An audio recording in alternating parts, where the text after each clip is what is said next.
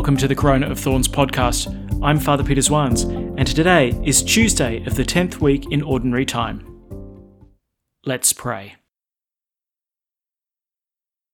In the name of the Father, and of the Son, and of the Holy Spirit. Amen. The grace of our Lord Jesus Christ, the love of God, and the communion of the Holy Spirit be with you all. And with your spirit. To prepare ourselves, let us acknowledge our sins. I confess To Almighty God, and to you, my brothers and sisters, that I have greatly sinned, in my thoughts and in my words, in what I have done and in what I have failed to do, through my fault, through my most grievous fault. Therefore I ask Blessed Mary, ever Virgin, all the angels and saints, and you, my brothers and sisters, to pray for me to the Lord our God. May Almighty God have mercy on us, forgive us our sins, and bring us to everlasting life. Amen. Lord, have mercy. Lord, have mercy. Christ, have mercy. Christ, have mercy. Lord, have mercy. Lord, have mercy. Let us pray.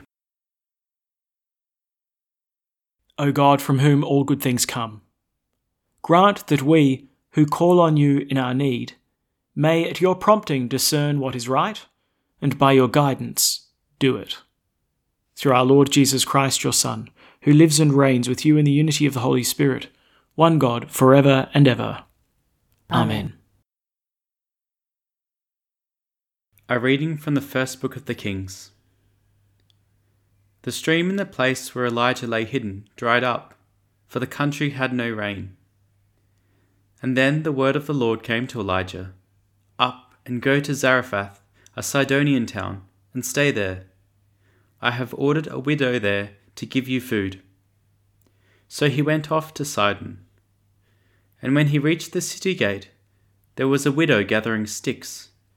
Addressing her, he said, Please bring me a little water in a vessel for me to drink. She was setting off to bring it when he called after her. Please, he said, bring me a scrap of bread in your hand. As the Lord your God lives, she replied, I have no baked bread, but only a handful of meal in a jar and a little oil in a jug. I am just gathering a stick or two to go and prepare this for myself and my son to eat, and then we shall die. But Elijah said to her, Do not be afraid. Go and do as you have said. But first make a little scone of it for me, and bring it to me. And then make some for yourself and for your son. For thus the Lord speaks, the God of Israel.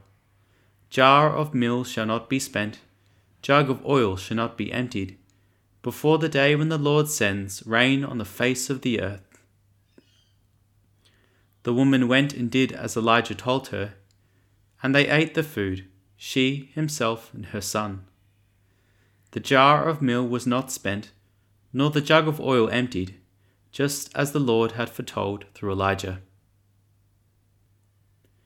The word of the Lord. Thanks be to God. Lord, let your face shine on us. Lord, let your face shine on us. When I call, answer me, O God of justice.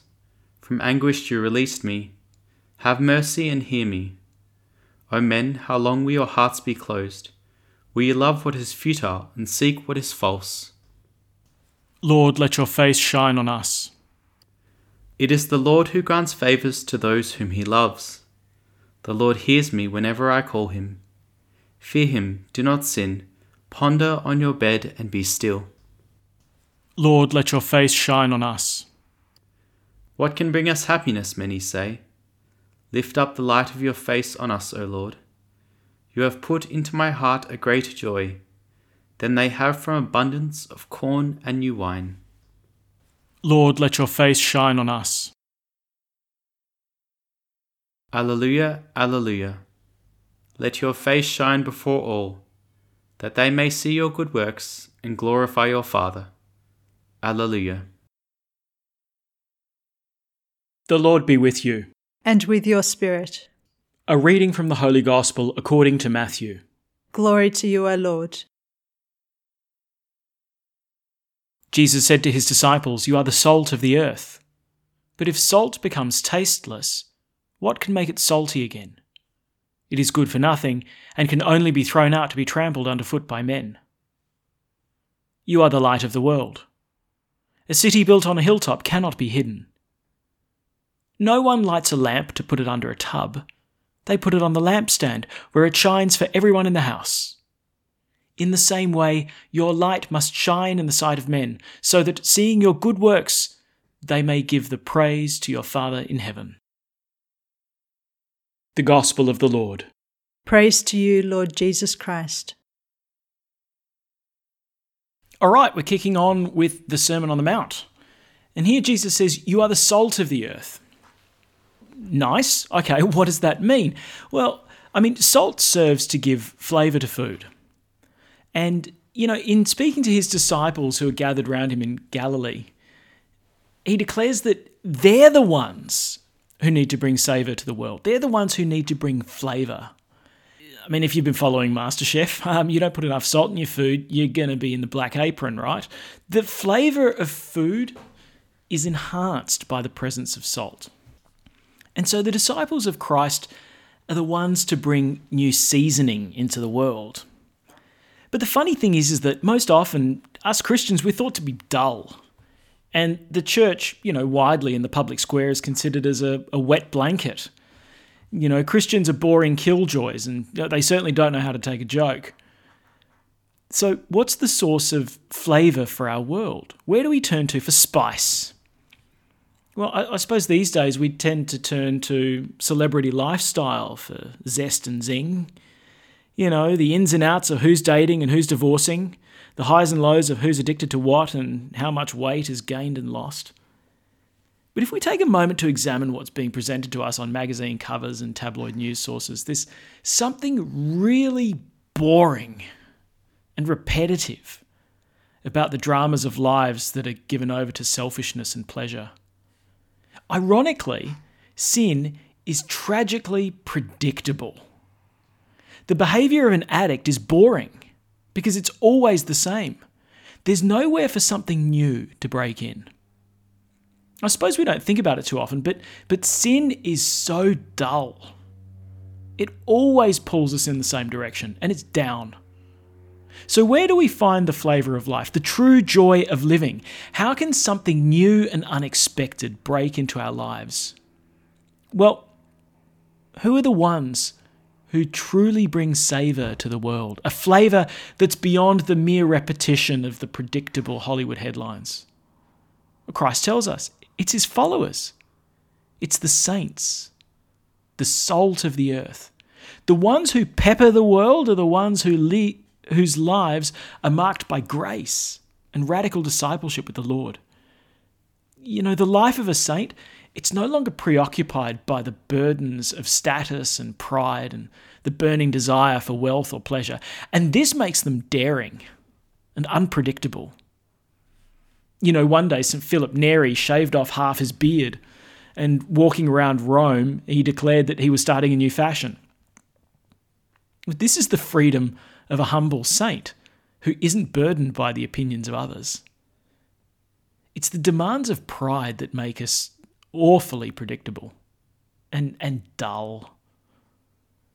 But a saint will surprise you by turning the other cheek when struck.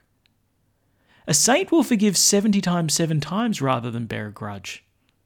A saint will love even his enemies, and will do so in heroic ways. A saint will communicate God's grace to the world and proclaim freedom from the drudgery and slavery to the ego. The script of the sinner is easily written because the motivation is always tied to a passion that owns them. The secret of the saint's joy is that he's profoundly discovered that his life isn't about himself. The saint lives his or her life for Christ, and consequently is freed from the preoccupations that weigh down the rest of us. The saint knows that he or she is called to be salt to the earth, because salt isn't for itself. The purpose of salt is found outside of itself. It's to give flavour to something else. to preserve something else. In the same way, the saint has discovered that his or her life is for something else and is shaped by the gospel and led by Christ. This person brings flavour to the world, something new, something life-giving and unexpected. And as disciples of Christ, this is our vocation. And it's also our joy. At the Saviour's command, and formed by divine teaching, we dare to say, Our Father, who art in heaven, hallowed be thy name. Thy kingdom come, thy will be done, on earth as it is in heaven. Give us this day our daily bread, and forgive us our trespasses, as we forgive those who trespass against us. And lead us not into temptation, but deliver us from evil. Deliver us, Lord, we pray, from every evil.